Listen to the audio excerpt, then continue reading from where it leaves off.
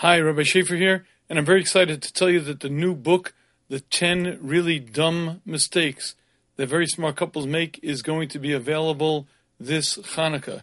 It's been very, very widely received. We sent out about 1,000 pre-publication copies to marriage therapists, people who work with young couples, and the response has been really, truly amazing. Please look for it at the shmuz.com, THESHMUZ.com, or your local Jewish bookstore. The Medrash tells us that Reb Shimon Gamliel made a statement. He said, in my entire life, I never saw a human being who treated his parents with a type of honor that I treat my parents. This was his mitzvah. He steiged in it. He reached tremendous levels. He said there was no human being I met who reached my level of Kibud Avayim. But then I saw Aysav reach an even greater level of Kibud Avayim. But I want to put this into perspective so we understand what's going on here. Oftentimes, great tzaddikim had a mitzvah. Rav Scheinberg used to wear many, many pairs of tzitzits. Some people take on different mitzvahs. Apparently, Shimon Gamliel worked on this mitzvah. Kibud Avayim, treating his parents with respect, with honor, was his mitzvah.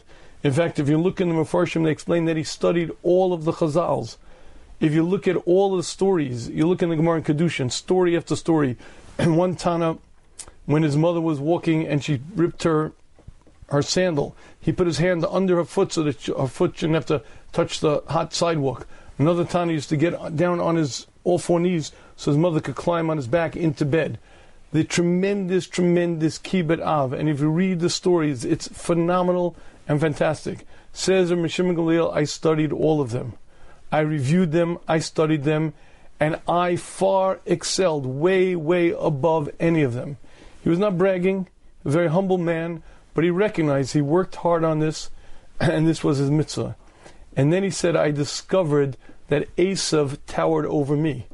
And the Medrash says, not only did he tower over me, I wasn't 1/100th of what Aysav was in Kibud Avayim.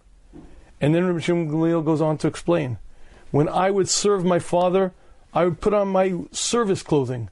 I wanted to make it clear I was a waiter. I wanted to make it clear that I was there for the benefit of my father. I put on my work clothing. Once I was finished, I would leave and put on my other clothing, and I'd go out into the marketplace, into the world. Aysav, the opposite. Whatever he'd wear, he'd wear. He had special begadim that he only wore in honor of his father. He's far outshone whatever I did. He was much, much greater than I. Now, you might be curious, how did Rabbi Shimon Gamliel discover that Aysav was greater than he in Kibud Avayim? And the answer is, the Medrash tells us, because he was paying careful attention to Chumash.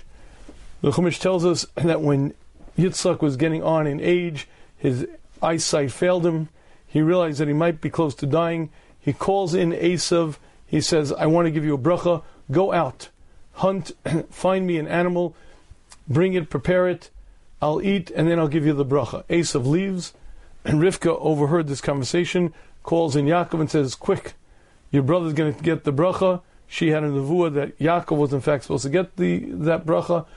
Quickly, I want you to go get Gidi Izim, get 2 goats, bring them in, I'll prepare them, and I want you to go in and get the bracha from your father.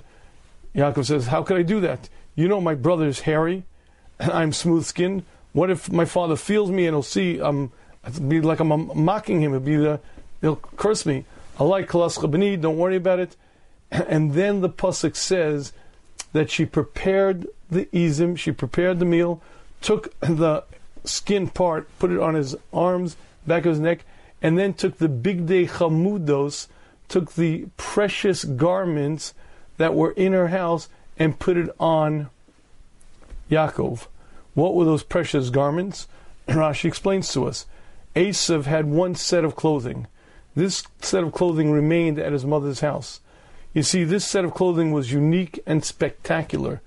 When Hashem kicked Adam and Chava out of Gan Eden, Hashem made a very particular coat for Adam Rishon. That coat was taken by Noach onto the Teva. Nimrod became the owner of that coat, and Aysav now had it. It was the most precious possession, explains Rashi. And why was it at his mother's house? He didn't trust his own wives. He had many wives, Aysav. He didn't trust them. He kept it by Rivka. And this was the garment that he would wear when he went to serve his father. Rivka took this garment from the closet, gave it to Yaakov, said, go in there. And Yaakov went in, and he got the bracha. Now, that story alone is very interesting, but I want you to understand why Shimon Gamliel was so moved. You see, Aysav didn't just like these begadim. They're called bigdei chamudos. The Das Hakenim explains, what does chamud mean? Chamud means coveted. How did Aysav get these begadim? And the Das Hakenim explains to us, he saw Nimrod wearing these begadim. And Hashem made these begadim in a very unique way. All the animals of the wild were painted in the garment itself, but it was so realistic that when an animal saw it, it saw one of its kind. And Nimrod would go into the woods, the animals would see one of its kind, would come over, and basically they trapped themselves. He was a gibor tzayid. He was able to hunt willingly, easily, because all the animals came as being attracted to the coat. When Aysav saw that he was chomed, he coveted it, he killed Nimrod to take those begadim. He so much desired those clothing that he killed Nimrod, took those begadim, and those were the begadim he served his father with. When Shimon Gamliel read this, he said, oh my goodness, that man so outshined who I was. I would wear my waiter's outfit. I would wear the worst clothing I had. But not Aysav. Aysav would wear his finery. He only wore it to serve his father because he reached that level of Kibud Avim. Says Shimon Gamliel, I wasn't 100th of the Kibud Avim as was Aysav. And this is a very interesting story, but I'd like to ask the obvious question on this story. And that is, who was this man called Aysav? When Aysav was 15, he comes home from the field ayef, tired.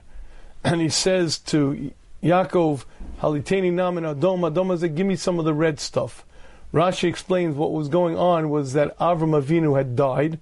Yitzchak was in Avelus. And Yaakov had prepared food for the Ovel. Aysav came back from the field after having killed Nimrod for those begadim. And that day, he walks in and says to Yaakov, give me some of that excuse me, red stuff. Yaakov Avinu at that point gives it to him. And the Medrash tells us that that day, when he was 15 years old, he violated 5 major sins. He killed Nimrod, lived with a married woman, was kofar be'ikr, kofar b'mitzvahs, and he lived with a Naira Mursa, and he was Mavazir Bechorah, and he embarrassed the Bechorah. 5 cardinal Averas in one day. But I want you to appreciate who Aysav was. Avram Avinu was supposed to live to 180. And Hashem saw that there was going to be a problem. Hashem promised Avram that he would die b'seva tova. His grandson Aysav was now 15.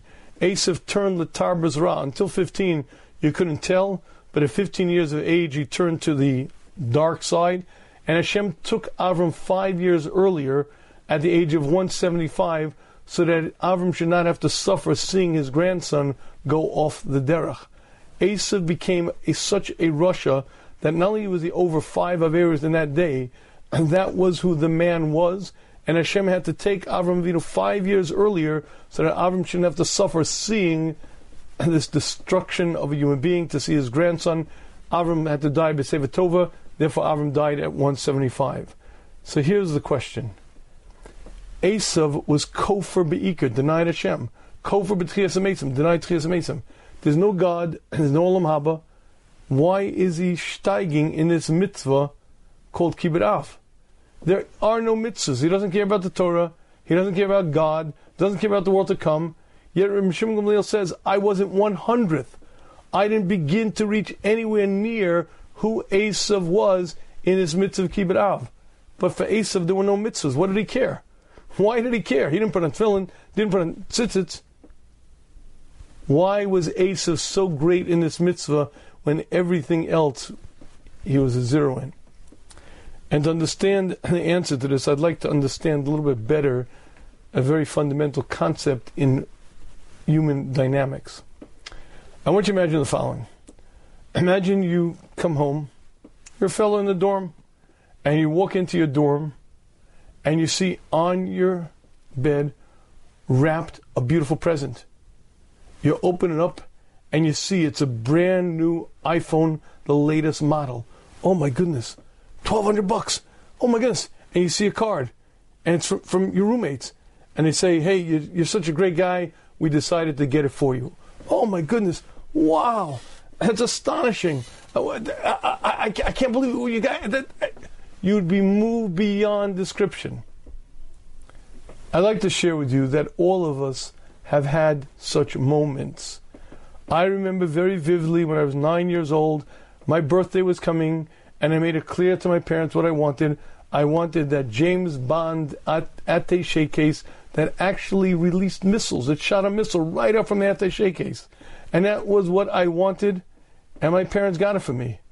But the hard part was that my father was coming home from work, and he wasn't going to give it to me until he came home.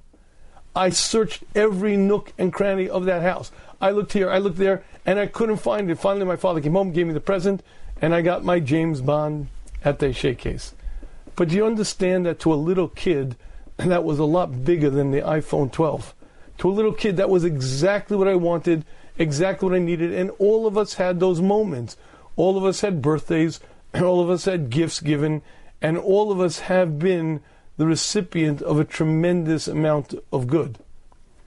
If you take a baby and leave it in a room, provided you take care of its basic needs, you give it food, you give it shelter, the baby will learn to walk. It may be 12 months, 18 months, a baby will learn to walk on its own. That's how it's wired, that's how it's programmed. But if you take a baby and you leave it in a room with a pile of books for 100 years, the baby will not learn how to read. Every one of us knows how to read because you and I had a mother and a father who sat with us on the floor and taught us Aleph, Beis, Gimel, Dalet, A, B, C, D. And if you think about what we received from our parents, it's astonishing. If you look on the UNICEF site, you'll see that there are 275 million children around the world who are illiterate. They cannot read. They don't learn how to read. They don't learn how to write. They don't learn how to add. There are hundreds of millions of children across the globe who are ignorant to an extent that's hard to believe. I remember an interesting story. We had a woman who was cleaning the house. She would come regularly, and I was writing for a while, and every day I'd be sitting here for hours at the computer, and she would see me, and after a while I felt a little funny. I felt like, what does she think I do all day? I play on the computer or whatever. Anyway, it happens to be that Stop Surviving book came out in Spanish. It was translated into Spanish, and I got a copy, and when she came, I held up the copy. I said, look, I wrote this book. I wanted to show this what I do. I wrote this book, and I got a blank stare. I said, no, the book. She was Spanish, and it was a Spanish book. I wrote this book. I got a blank stare. I said, no, you see the book. See, I wrote it. I got a blank stare because she was illiterate. She couldn't read Spanish. That was her mother tongue, but she couldn't read. She was brought up in a country that not like the America we live in. And when you think about the fact that we are the recipients of so much good, we know how to tie our shoes, we know how to blow our nose, we know how to straighten our clothing. If you count the amount of benefits that you and I have, and there's only one source of that good, our parents. Our parents loved us and cared for us, took care of us, did everything for us, and anything that we are today is because our parents gave us, took care of us, helped us. And I want to make this very, very clear because we live in America and everything has to have a dollar tag attached to it. What does it cost to bring up a kid today? So if you look on the USDA site, if you look on the various financial planner site, you'll find that bringing up a child today in America from age 0 to age 18 will cost at least $250,000. That means parents will spend at least $250,000 to bring up a child. But folks, that's not you and I. Because you cannot bring up a child in the frum world for $250,000. No way, no how. Let's do the math really quickly. Yeshiva tuition. You're talking somewhere between $15,000 and $20,000 a year for 12 years. somewhere between $180,000 and $240,000. Sleepaway camp or day camp, $3,000 to $5,000 for 8 years. That's another $30,000 to $40,000. Bar mitzvah, bas mitzvah, you got 10 grand over there. Clothing, food, out the window. Seminary or yeshiva. By the way, college or yeshiva, depending on which one you're in, is going to be at least $100,000. What about a wedding? Another 25 grand. I do not believe that you can bring up a kid today for under $1 million. And what that means is that you and I are the recipient of that good. Even if I'm a little older, so in my day, the numbers weren't as inflated. But in today's numbers, you and I are the beneficiaries of at least $1 million worth of good. But that is really, really inconsequential. Because what your parents gave to you is leagues and leagues above dollars. The love, the care. If you're a wholesome human being, if you're normal, if you have social skills, if you have a reasonably put together personality, if you can function in society, there's only one reason. Because you had parents. Because if you're not sure that I'm right, just watch what happens to a kid who goes through the foster care system. From this house to that house to that, and then not wholesome, intact human beings. Very damaged, very stilted, and for the rest of their life, they're not fully functional, happy people. The fact is that we were given love, attention, tremendous amount of care, and here's the point. What did our parents ask for in return? What is it they demanded from us? What did they ask for all of the good? Forget the $1 million. Forget the care, the attention, all of the love, all of the devotion. What did they want back from us? One thing. For me to flourish. My parents were focused on one thing. For me to be a mensch. For me to be successful. What's in it for me? How will I succeed? Do you understand that this is the most lopsided relationship in existence, where the parent does everything for the child?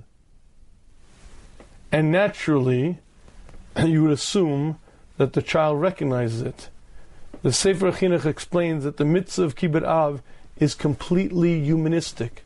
It's instinctive, it's natural. He says that it's proper, it's raw for a man to want to pay back the good for someone who did good to him. Number one, he explains, I'm in this world because of my parents. Simply the fact that I'm alive, simply the fact that I'm here, that alone is reason for me to have to treat my parents with tremendous honor. If they abandoned me at birth, if they left me on a doorstep, the fact that I'm in existence is because of them, and for that reason and that reason alone, says the Sefer Chinuch, I owe them a debt of gratitude that's inexpressible. But clearly there's a lot more. The amount of dedication and time and goodness and kindness and the amount of benefit that I receive from my parents is incalculable. Everything that I am is because of my parents. Explains the Sefer Chinuch, you don't really need a mitzvah. You don't need a commandment. The human heart should naturally, instinctively want to do whatever it can to pay back but a small fraction of the good that has been bestowed upon it. And I believe that is the answer to Aysav. Aysav had a neshama that could have been on the level of Yaakov. Aysav turned south, but he had a great neshama, a very, very mighty, lofty neshama. He turned to the dark side and became a major Russia, but nevertheless, he had a pure neshama. And he recognized the tremendous outpouring of love and kindliness that he received from his parents. He recognized and understood that over and over and over his parents gave to him and took care of him and loved him and did everything for him. And even though he was a Russia, a murderer, a man who stole women's, like there was nothing, stole men's wives, a man who would do anything, who would kill a man for a coat, nevertheless to his parents, there was a sense of appreciation, a sense of what could I ever do to pay you back? How could I ever begin to repay you? To the extent that when Shimon Gamliel saw this, he said, I can't begin to touch his toenails. His most precious garment he saved to serve his father because that was what he wanted to do to honor his father. Not for the world to come, not because of a mitzvah, not because of God, but because there's an inner sense of how could I not pay back? How can I not do something for someone who's done so much for me?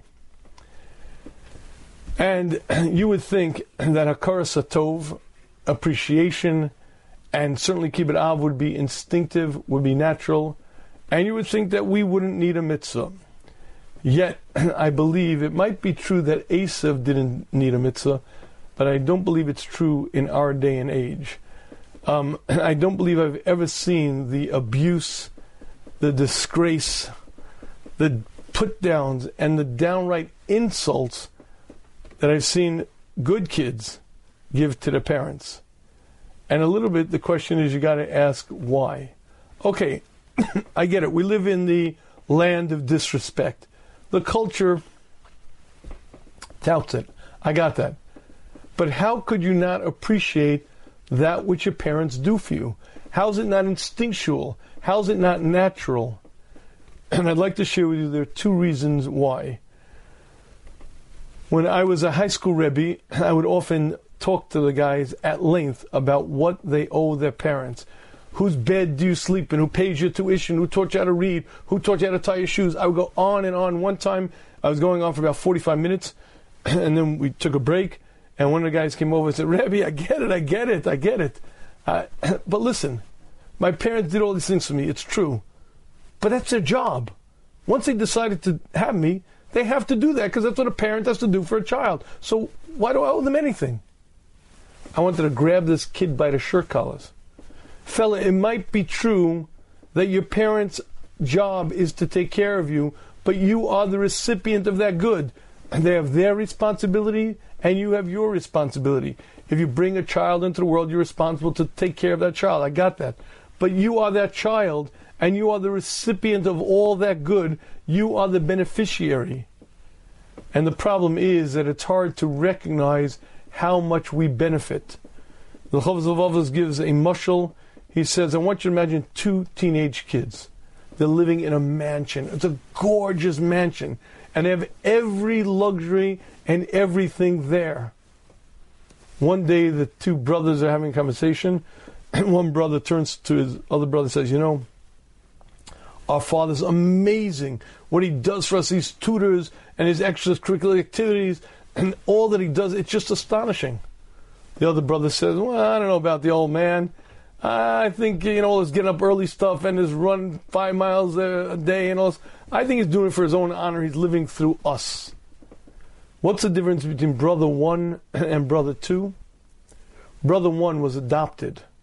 Brother 1 lived on the streets until he was 10 years of age.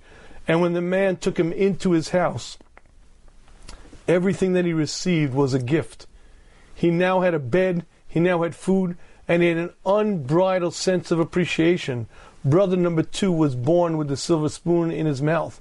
From the cradle, he was brought up with luxuries and pampered, and because of that, he never learned to appreciate it. And one of the difficulties is when you have it so good, it's natural to just expect it, and there's a sense of entitlement. Of course it's coming to me. Of course it should be there. I'd be the first one to thank God if I had anything, if God did anything for me. But what do I got? I got nothing. And it requires some introspection and requires some taking stock to realize the extraordinary wealth that we have. And on so many levels, the first one being how much I have received directly from my parents. How much I enjoy, how much I benefited from them, how much I owe them. And after a while, if you really work on this, you reach an interesting state. You see, the words hakaras hatov have a very real definition. Hakara means recognition, and tov is good. You see, the Torah doesn't obligate us to be grateful. That's natural. The Torah obligates us to appreciate, to recognize the good. Because if you don't work on hakaras hatov, you don't realize you have anything. You might as well not have it. You might as well be poor as a church mouse because there's nothing that you got.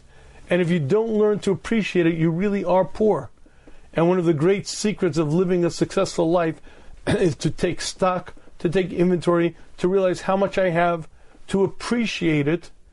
And naturally, once I appreciate it, of course I'm grateful. Of course, I owe my parents and I owe Hashem. And the problem we have isn't that we're not grateful. The problem is we don't appreciate it. We don't see it. I expect it. I'm entitled to it. I'm like that rich kid who's brought up with a silver spoon in his mouth. It's always going to be there. I'm always going to have it. I've always had it, and it doesn't mean a thing to me. And when you get to that state, you really are very, very poor because you have nothing. You have no luxuries, no possessions that are worth anything. Yeah, I got this and that, but that's just expected. And being entitled is a tremendous klala, and there's probably no generation that's been as cursed with that klala as our own. Everyone is entitled to everything. I'm entitled to every imaginable luxury. Above that, maybe I'll have someone to thank. But until I get to my yacht, my few villas in Spain, France, and Japan, until we get to that level, I don't have much. So there's nothing that I have to be appreciative of. And again, this problem called being entitled is something that requires work. And the first place you see it is vis-a-vis your parents, whether there's a tremendous sense of what could I do to pay them back? And what could I do? Again, Aysav was the master in Kibud not for the mitzvah. He was a master of Kibud because look what my parents have done for me. How could I not pay him back? And the first reason why it's difficult for us to work on Kibud is because we have the sense of entitlement. We're rich, and we're that spoiled brat, and we don't appreciate it. But there's a second reason why. There's a interesting list I just heard recently of the things you need in life. What do you need in life? What you need in life is food, clothing, a place to sleep, and someone to blame. Once you have those, you've got everything. Once you have food, clothing, a place to sleep, and someone to blame, you got it. You've got everything you need. And while that is facetious, I'd like to share with you that seems to be the mantra of modern day. I am a victim. We're all victims. I'm a victim of abusive parents. I'm a victim, and by the way, I deal with many, many people. And it's almost comical when I deal with the parents and I deal with the kids, and I know both, and I know the relationship. And the parents come in complaining about the kids, and the kids come in complaining about the parents. And when the kid says to me, my abusive father, and I'm saying to myself, nar du bist. You know what the word abuse means? Do you have a clue to what it means? But we're all trained in psychobabble. Any emotional problem that I have, any sort of bump in the road, it's my parents' fault. They blew it. They messed up. They ruined me. And this ability to place blame, there's going to be someone to blame. It's not going to be me. I'm the victim, and suddenly I'm absolved. Listen, I am what I am because I'm a victim of my circumstances. So I'd like to share with you the psychobabble, which started in the 80s, became more prevalent in the 90s, and now has hit its peak in our current days, is exactly that. It's psychobabble, it's nonsense, and it's very, very sad. Because you're either a victim or a victor. But you see, the choice is yours. We all have stuff. We all have gone through things. And I want to share with you something very, very important to realize. Let's even say you could legitimately point out how your parents were not the best parents in the world. They maybe were critical, or maybe they weren't so complimentary, or whatever it might be. I want you to understand something very, very important. Your parents did the best that they could. All they were concerned with was you. Even if you're legitimately right that they messed up, which I highly doubt, but even if you're right, you have to recognize that those people did the best that they could for you. All they were concerned with was you. All they wanted to benefit was you. And if you tell me they were too abusive, meaning to say they weren't shining with smiles all day, every day, it's because they felt you needed that would help you. And even if you're right that it was damaging, which again is definitely questionable, even if you're right, they did it for your good. And it's but a minuscule, micro, small sliver of everything else that they did for you. Let's say they scratched you, but they also gave you a house to live in, they gave you food, they gave you nourishment, they gave you care, they gave you love. And it's true that a couple of times maybe they're too harsh. Maybe they weren't as gentle as they should have been. And therefore what? Therefore what? Because I'm a victim, therefore it absolves every responsibility of appreciation to my parents. I owe them nothing because my father was critical. My father didn't compliment me enough. So first of all, I'd like to let you in a little secret. There are no perfect human beings born yet. Moshe Rabbeinu came pretty close. Yaakov Avinu maybe. But other than that, all us human beings are flawed. And just wait. Just wait till you're the parent and your kids pull the same thing on you. Because I don't care how good a parent you are, you're going to find something very, very interesting. It's very, very easy to blame your problems on someone else. Very, very difficult to take responsibility for your problems. But more than anything, we human beings are all just okay. We have shortcomings, we have flaws. But knowing that your parents did the best that they could for you, they legitimately tried their best. Even if you're right, and that there was some things that they didn't do perfectly, the unbridled sense of appreciation, the unbridled sense of what could I ever do to pay them back should so far eclipse everything else that you should be Aysav in Kibud.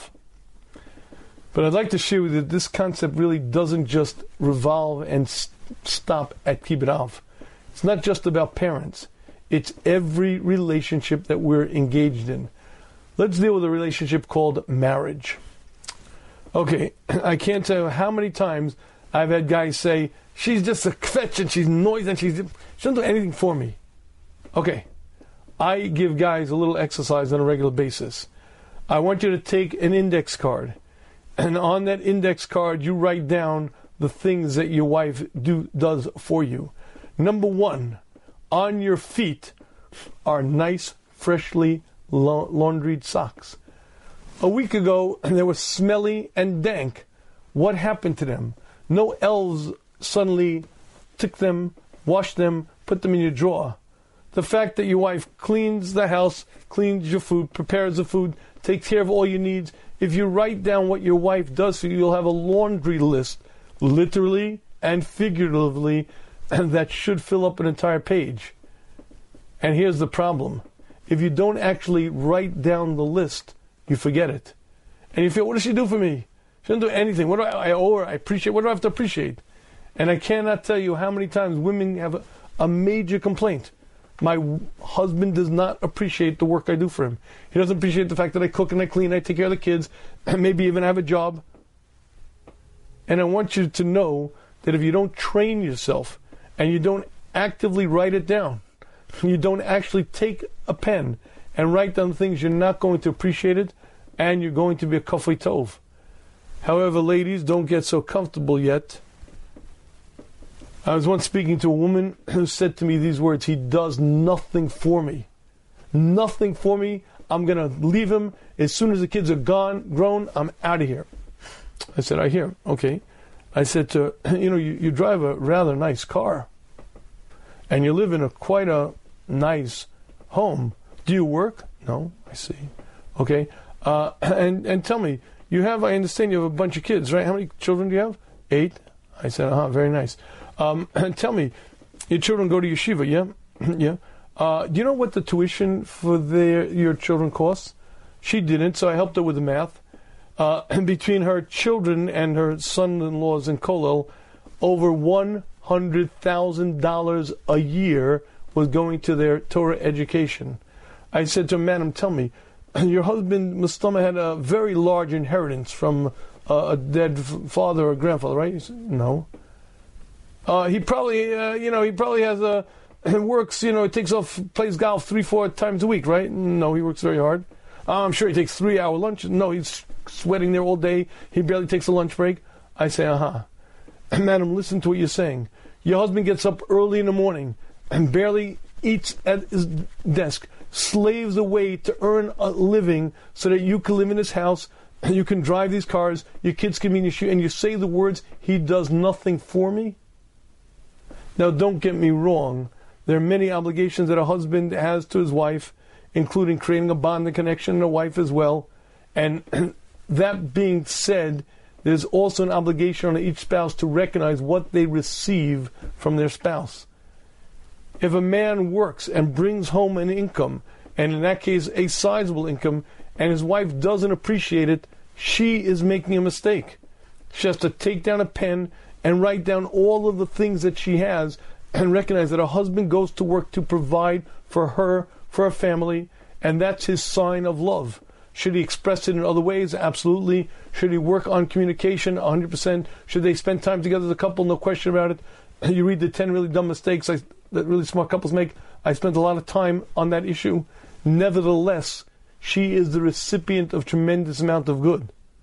And both husband and wife have an obligation. The obligation is to recognize what their spouse does for them, how much they owe their spouse. And I was once giving a marriage transformation boot camp. I had about 50 couples, and these couples were really in a bad place.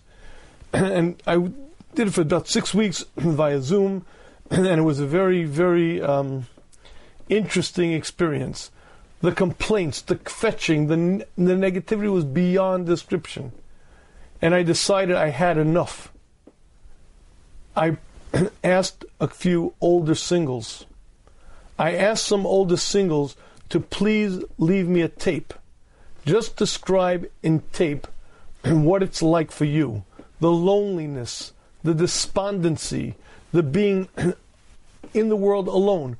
I want you to describe your situation because I want these couples to hear it. Because while all of us have complaints, my spouse, my spouse, my spouse, the fact that you have a husband, the fact that you have a wife, you are the recipient of a tremendous amount of good.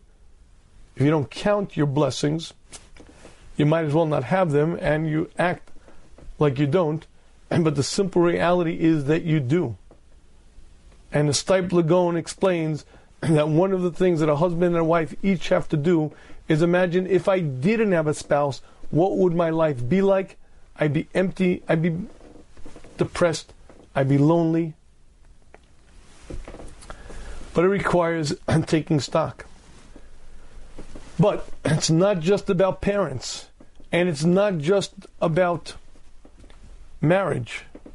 The bigger picture really has to do with our single most important relationship, and that is our relationship with our Creator. I'd be the first to thank Hashem if I had anything to thank Hashem for. I'd be the first one to sing out praise if I had anything. But my life stinks and I got nothing. So that's a problem. That's a real problem. And if you have that problem, I have a solution. I want you to go to an old age home. I want you to visit.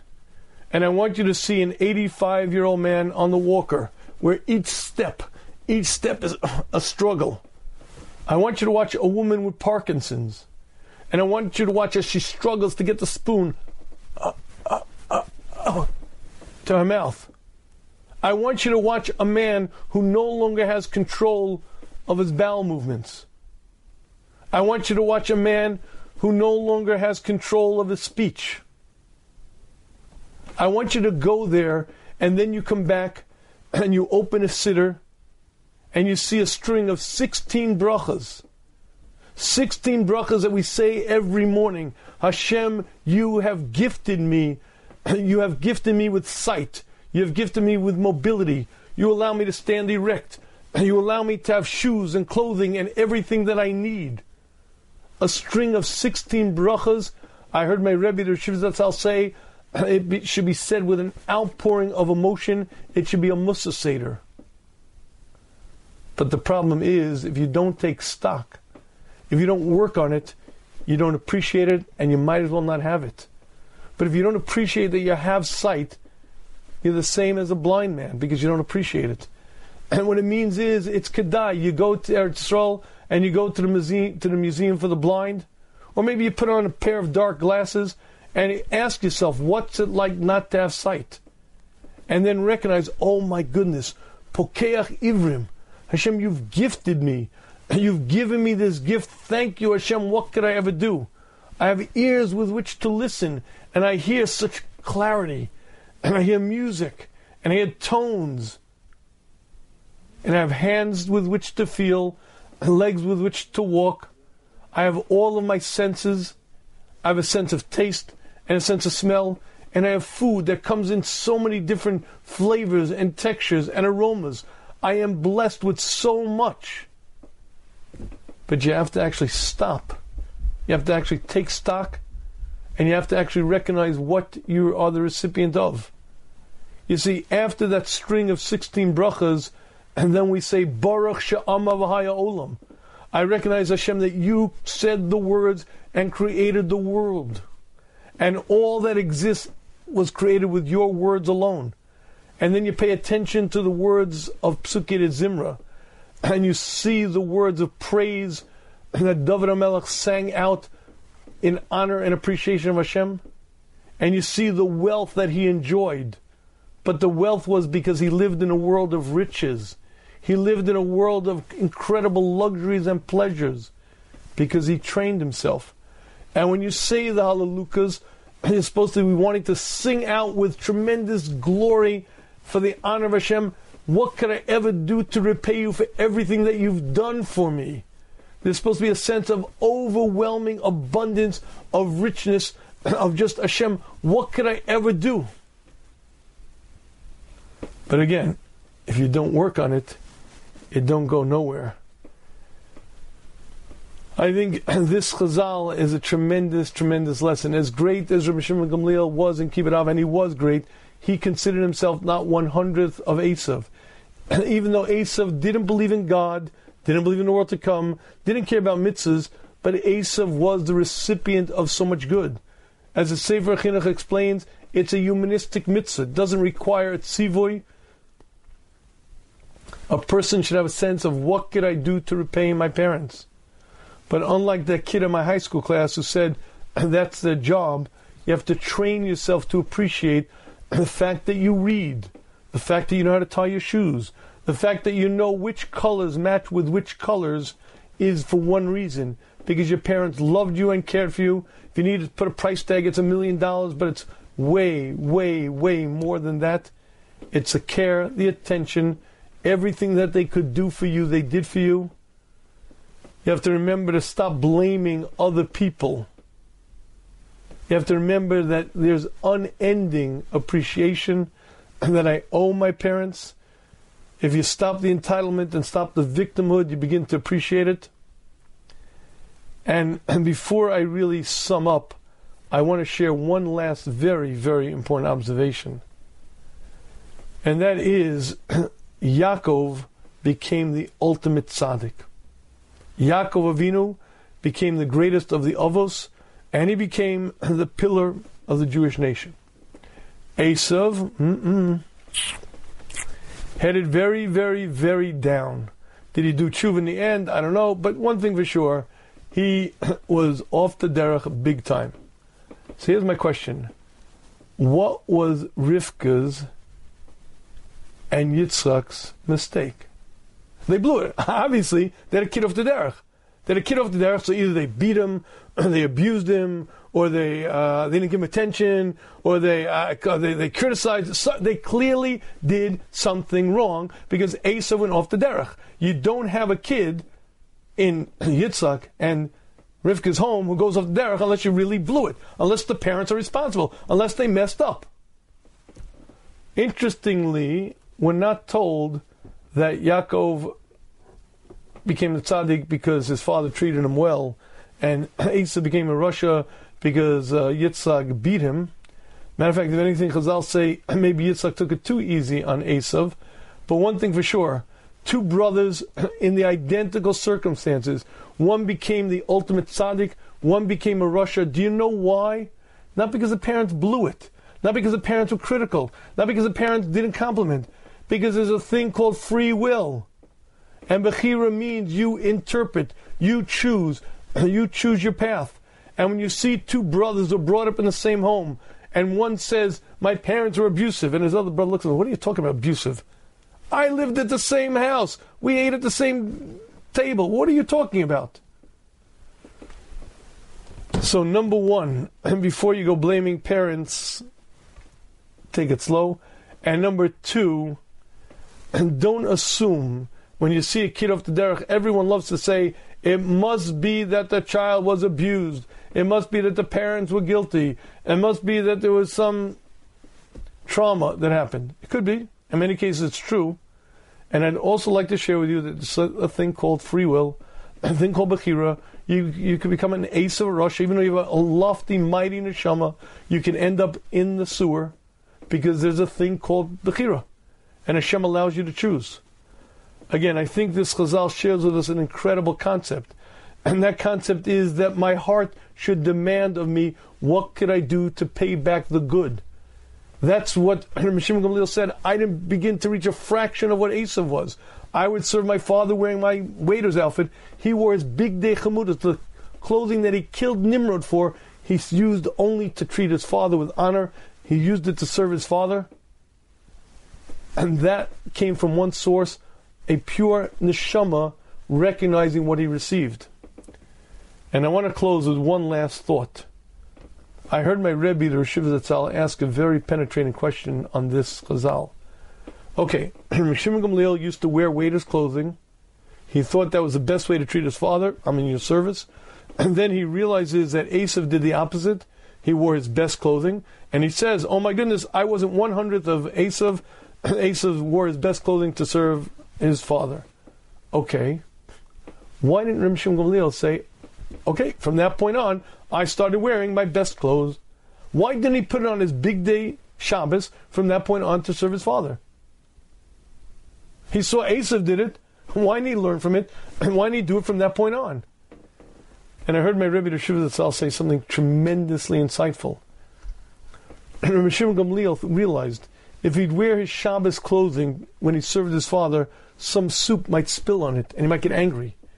And the chance of that happening was too great for him to take a chance that might be the biggest dishonor to his father.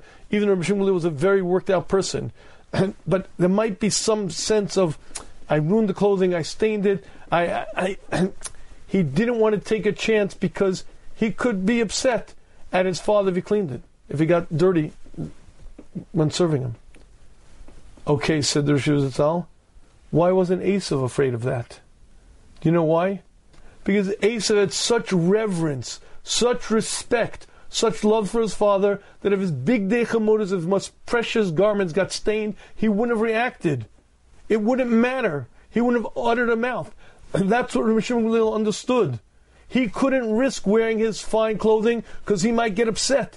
Aysav didn't have a fear. There was such respect, such love, such reverence. He wouldn't dare utter a word if his most precious garment got stained. It didn't matter. You see, he was real.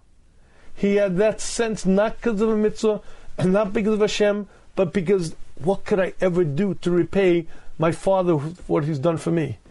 And I think that is a tremendous lesson of appreciation, a tremendous lesson of what's humanistic, what's proper, and it's something to understand that if we work on it, take stock, it's something that we could live a life of richness, a life of appreciation, a life as Hashem wants us to. And now I'll open the floor to questions. I again spoke a little bit longer than I wished to have, but I think it's a very important topic, so I hope there was some important points discussed. Please feel free to raise your hand if you have a question, or you could type them in if you're not comfortable raising your hand. But if you raise your hand, I'll call and you can ask.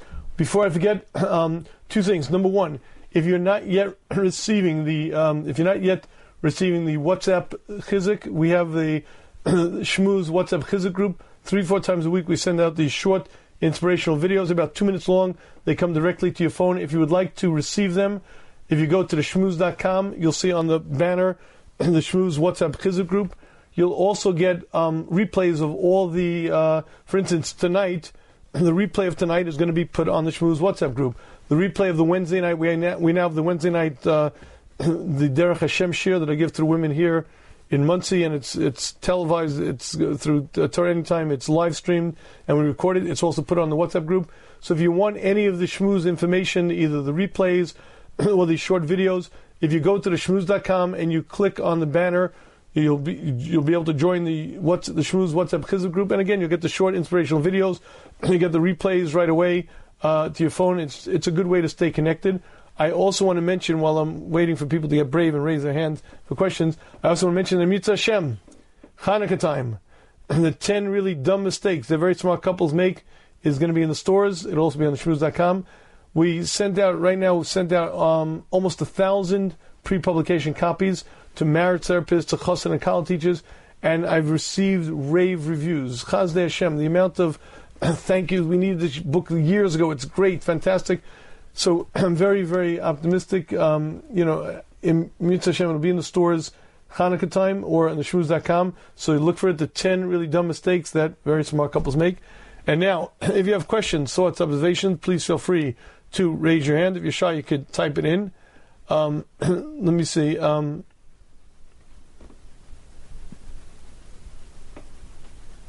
Okay. Okay, please feel free to raise your hands. Okay. Actually, I'm going to read a question here that someone typed in. I love my parents and I'm very grateful for everything they have given me. I'm having a hard time forgiving my father for childhood of being publicly screamed at in public endless amounts of times at the Shabbos table and the like. Any advice? Okay, so first of all, I hear. Now, let's start with one observation. Number one, why did your father do it? I'm going to assume that your father's not nasty, not mean. I'm going to assume he did it because he was disciplining you. He thought it was for your benefit. It was for your good. Now, you may not have felt very happy about it, and you may not feel very good about it now either, but it's very important to understand that I doubt your father was vindictive or vicious or malicious. I have a feeling, much more likely, it came from a very good place, misguided maybe, but from a very good place. And what that means is you have to recognize one simple yesod. Your father was doing the best that he could do given the circumstances that he was under. Are we all perfect parents? You ask my kids, they'll tell you I sure ain't. The perfect parent has not yet been born. And I knew a very, very learned, very wise child psychiatrist who used to say to me, if you get it right 51% of the time, that's pretty good. So I don't doubt that your father did things that were inappropriate. Number one, you have to remember and recognize that he was doing the best he could. He did it because of concern. He did it for love. Number two, was that all he did? Every minute of your day, you were always yelled at and screamed at and abused and etc. all the time? I'm sure it happened. I'm sure it happened many times too many. But I'm sure there were also many positive events and many things that were very good, and many times that he approved, and many times he spent time with you and gave you things and did things with you, etc., etc., etc. And the problem is that we have a memory based on projection. We remember certain things in certain ways. Certain incidents loom large. He might have yelled at you, let's say, once a month only, but that looms very, very large. Or it might have been once a Shabbos, but that's all you remember, and you dwell on it, and you dwell on it. And one of the things you have to train yourself in is controlling your thoughts. You see, it's not fair. If your father was mostly kind and good, but occasionally yelled at you, and especially he did it for your good, you have to recognize that it was just a small part of who he is, who he was, what he did for you. And the fact that you keep going back to it is for a very interesting reason. I wonder, and this I know factually, there are many times when, as I mentioned earlier, you could have two brothers and they experience a vastly different reality. And one brother says, my parents are so abusive, I can't stand it. And the other brother says, what are you talking about? I don't know what you're referring to. And why is that? The why that is because we human beings have different natures. Some kids are hardy, some kids are sensitive. Some kids are very wholesome, some kids aren't. And I have a feeling that the words that your father said weren't that strong as much as you're of a sensitive nature. And a sensitive nature means you hear things louder than maybe they're said. I have, Baruch Hashem, 6 kids. I have one kid who has ears of a bat. Ears of a bat. You say something on one end of the room, this child will hear it down the block. But some people have excellent hearing because their ears are very sensitive. Some people's personalities are very sensitive. Their hearts are very sensitive. And the simple reality is that if people are more sensitive, take things more to heart. It could be a lot of times it wasn't screaming that loudly. It could be that was your interpretation. It could be the way you heard it. And I'm not excusing the words or the expressions. That's another part of it.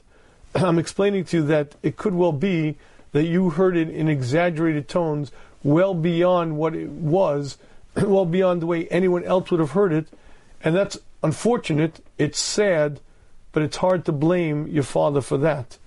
So, number one, you have to remember how much good your father... Number one, you have to remember why your father did it. What he did was doing the best he could do for you at the time, and he meant it for your good. Number two, you have to remember that it was but one of many, many, many, many things that he did. You had millions of interactions with your father. If you're going to find me 5 or 10 or 15 or even 20 that were negative, the rest of it, you slept in his house, you lived in his bed, everything that you are because of him. One doesn't obviate the other. And you have to remember that selective memory means I remember just selective things and nothing else. But again, number three, you have to remember the fact that different people have different personalities. And it could be that a big part of the problem, and again, it's unfortunate, but if a kid has a more sensitive nature, they're going to hear things louder than they were said. And it could be that a big part of the problem was more your nature than the tone or the verbs or the words that your father used. So I think if you think about it from all three angles, I think hopefully you'll be able to hear this a little bit. All right, good. I hope you'll join us next week in Mitzvah Hashem for the Derech Hashem Shir Wednesday night and the Shmuz Live Thursday night. If you have questions that you'd like to send in, please feel free to send in questions. Feel free to send questions in. I'll take them anytime. I'm going to look now to see if I can take another question here.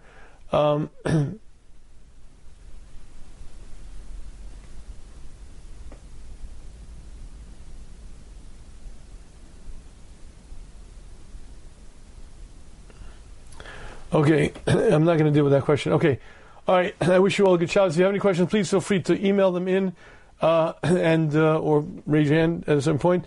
I thank you very much. I wish you a good Shabbos. Much, much atzlacha. Thank you.